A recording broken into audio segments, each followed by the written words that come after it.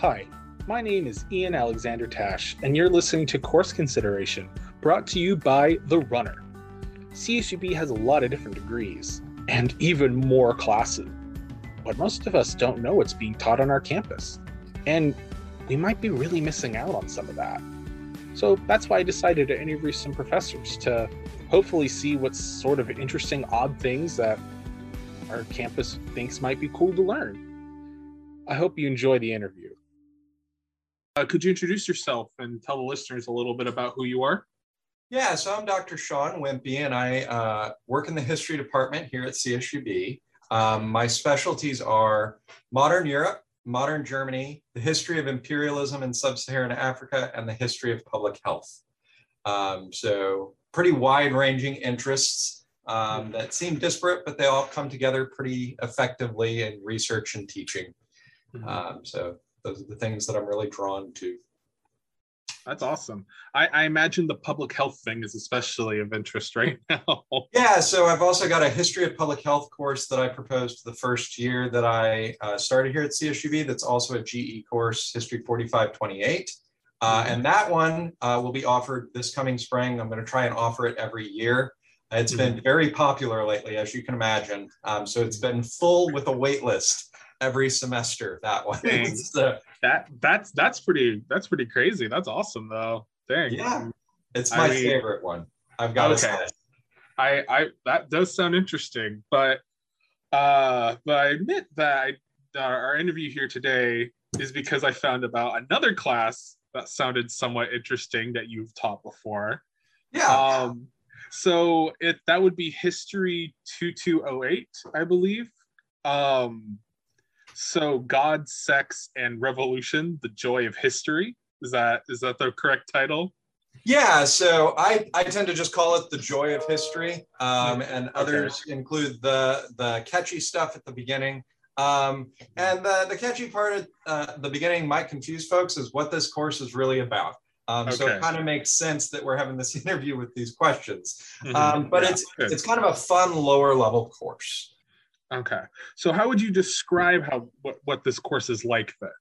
So this course is actually about portrayals of the past in media and other forms of representation of history outside of professional historians, and how we engage with those critically and think about them carefully.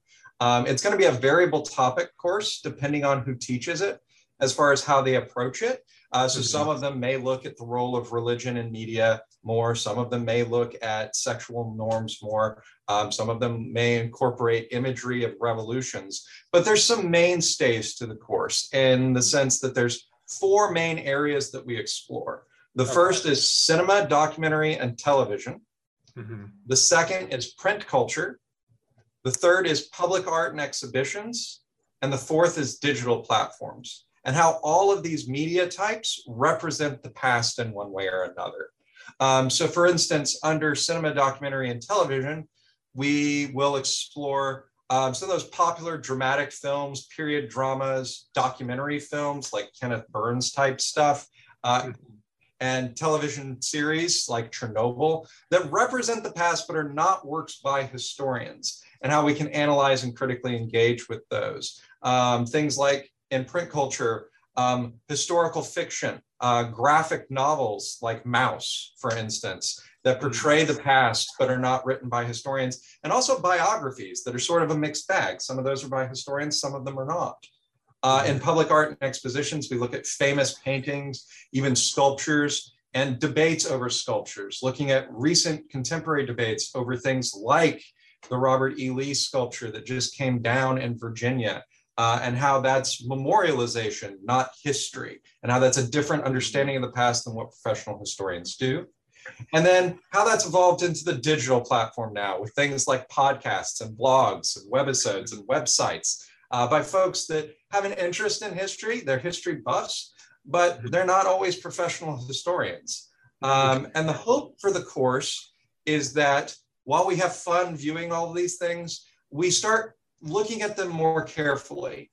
Instead of thinking about the crown, for instance, as a perfect representation of the British monarchy and its history under Elizabeth II, critically engaging with okay, what's the context in which this show was created and how might that impact its representation of the past? So getting students to do that first and foremost thing that historians do, which is contextualize their sources and understand that the way we represent the past and the present often has more to do with us than it does the actual past. Okay. So in a way, you're looking at how people sort of reinterpret the things that are done. I noticed you mentioned like the Robert E. Lee statues and memorialization rather than actual, like, this is a representation of a historical event. It's like, well, this is how you should interpret a historical event as by the person making it. Am I on the right track with that? Or yeah, so for instance, with an example like the Confederate statues, the actual history is those statues going up, social debates over those statues coming down. That's what an historian would call history. And then the history of the Civil War is related, but separate from the history of those statues, which have their own baggage, mostly from the 1920s, tied to the Daughters of the Confederacy and things like that, that resurrected the notion of the lost cause and things of that nature. So often when we hear somebody say, well, tearing down the statue is tearing down our history and our representation of history, it's not actually, because what historians would say is the events that are occurring now are history that will be analyzed in the future as well. So it's part of the ongoing story, whereas the memorial itself is just one fixed moment in that longer narrative. Okay. If that makes more sense. That does make a lot of sense, yeah. So it sounds like this is a lot more of just more recent things of analyzing history rather than here's a history textbook, which is really interesting to me. So yeah, I mean, we do look at things to where, in order to help students understand, for instance, I showed them an episode of the miniseries Chernobyl, right? Okay, yeah. Now, none of my students are old enough to remember Chernobyl, so they didn't live through it. So it's history for them. This miniseries is a historical fiction account. So in order to get them to see the difference between history and historical fiction, I have to provide a bit of a lecture and a bit of context on the actual events of Chernobyl and what led up to it, and then let them analyze the television series itself. And then think about, okay, why did this television series come out in 2019, 2020? What's going on in that context that would lead people to, hey, I want entertainment about this horrible Chernobyl event in the 80s. What's driving that? So it's a little bit of both, because we've got these events that are generated in the present that are analyzing events in the past. And that's constant relationship is what we're exploring and critically engaging with. There's some parallelism sort of going on in that Chernobyl incident. Yeah. Okay. Yeah. That's awesome. Okay. I like this. I like that idea a lot. So, all right. So now we've delved a little bit into like what the methodology of this class sort of is, the framework we're using, but what is the workload that these students are going to be taking? What is that like?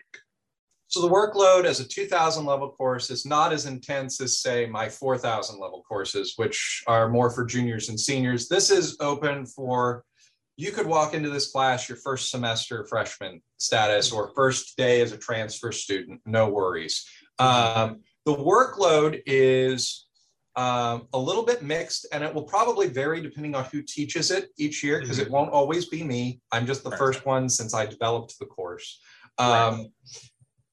It's going to be a little bit of a mix. As far as reading load, there's parts to where sections of the semester to where we're working on cinema, documentary, or we're looking at art, or we're looking at blogs and podcasts, to where the reading load is light, but the visual and auditory component is heavier. When we deal with print culture, though, that's where the reading gets a little heavier. I normally have them read one historical fiction novel. The time I taught it, I had them read The Old Drift, which is a historical fiction account about an African country. And its post-colonial experience by Namwali Serpell. So that's gives us a little bit of context there. And then we I obviously had to explain African history to them, this particular country that's portrayed in the novel. We also read a graphic novel history, which I actually have it here in my office. This one, The Great Hanoi Rat Hunt, which I also use in my historian's craft course. And this is a graphic novel representation of French imperial disease control policies in what was then French Indochina, that we now know as Vietnam, Laos, Cambodia, at the turn of the 20th century during the third pandemic of bubonic plague. Sort of an odd topic for a graphic novel, right? Yeah. But kind of fascinating that's there. So we engage with that. That's a little bit on the heavier side because it's about 100 pages.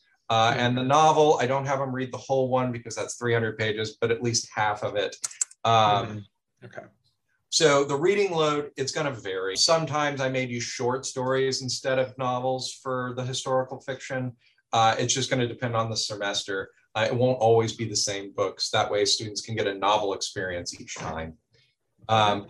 As far as assignments, their midterm exam is the first big one, and that's a primary source analysis. So teaching them how to look at a document in its historical context. So instead of just giving me a summary of one of the sources that we looked at, whether it's a miniseries or a film or a graphic novel, they have to actually think like an historian in the future, looking back on this document, which is itself looking back on the past, and try to understand why in this period are they representing the past in this particular fashion, and really interrogate that, contextualizing and analyzing that source. And I walk them through that. I walk them through my little acronym for primary source analysis, which is CANS: contextualize, analyze, never simply summarize. It's a little rhyme. And we work through that. So they're prepared for the midterm. They have 4 shorter assignments that are their historical expression journals. And there's one for each category. One for cinema, one for public art, one for print culture, one for digital platforms. So after we go through those, they think back on, okay, how did we walk through all these sources that we examined, and reflect on how we approach those. And then the final is they find a local example of this from either in Bakersfield, Kern County, the San Joaquin Valley, or California, of something that's portraying from the present, that's portraying some aspect of the past at the local, county, regional, or state level, and then do a critical analysis of it as their final exam.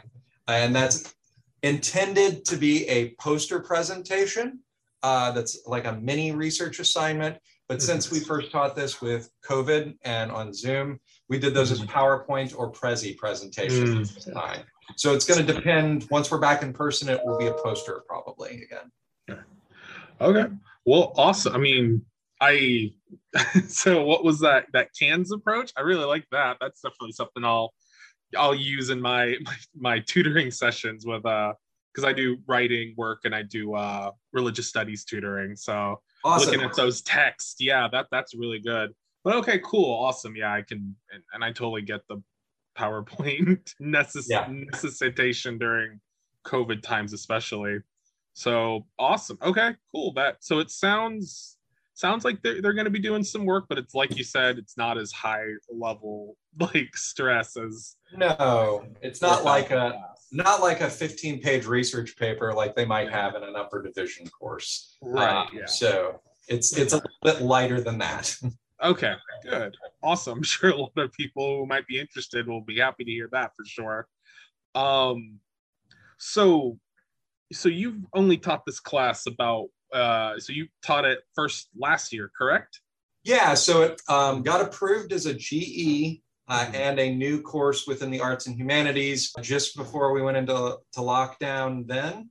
And then I offered it in the spring of 2020. And then I offered it in spring of 2021, if I remember correctly. Okay. That sounds right. So that's the very first time anybody in the department had offered it because it was a brand new course. We hope to offer it at least once a year. The only reason it's not being offered this year is because we've got 2 faculty members that are on sabbatical right now, another that departed to take a job with the Canadian government, and another that's retiring this year. So we're a little shorthanded, but we should be back to full strength next year after we complete a number of tenure track searches. So we should be back on that normal schedule soon. Okay, cool. So that'll be something for students to look forward then to be looking out next fall or next spring for whatever these courses may be. Okay, cool. That is some good stuff there for them. Who would you encourage to take this class when it is offered next time? I would say it's designed as a general education course, so it's open for everyone. I would encourage anyone who is interested in the past, the way the past is represented in the present, and those ongoing debates that we seem to continuously have about the past in our present society, to take this course to help with their critical thinking skills in their everyday lives. And also, it's just fun to get a little bit more understanding and conceptualization about how truth is stranger than fiction sometimes. I'll put it that way. Yeah. Cool. And you said it's a GE requirement. What do you know what it covers on GE? So it satisfies a GE requirement. So what this one satisfies is let me double check what the exact code is. Okay. It is the SELF, SELF course. Because what we also encourage them to do in the final is think through how their own reflections of their local community and their civic engagement are changed by these understandings of the past, these critical analyses of these representations. Awesome. Okay, cool. So the self requirement then. All right. Correct. So before we wrap up, I have a bit of a 2-in-1 question for you, and you can answer it whichever order you want. When you taught this course before, what would you say has been your favorite moment and your least favorite moment teaching this course? The first time I taught it was in spring of 2021. And so I would say my least favorite part was that I didn't get to do it in person the first time. It had to be on Zoom. And knowing History of Public Health, I entirely support that decision. We had to do it. It's for the good of everyone. But it would have been good to have some of the dynamics of the in-person experience for my students. So hopefully that will be better next time. As far as the favorite part of my part of the course is I did a little bit of analysis of how historical fiction does alternate history with an episode of The Man in the High Tower. Pointed out how this is completely off the wall and speculative history should be very careful. But I also noted somebody did very careful research for that series. So I pointed out these little idiosyncrasies, these little esoteric bits of knowledge in there that really somebody got into the nitty-gritty detail about how this would have played out. So for example, the name of the airport that's portrayed in the series in the episode that I showed is the name of a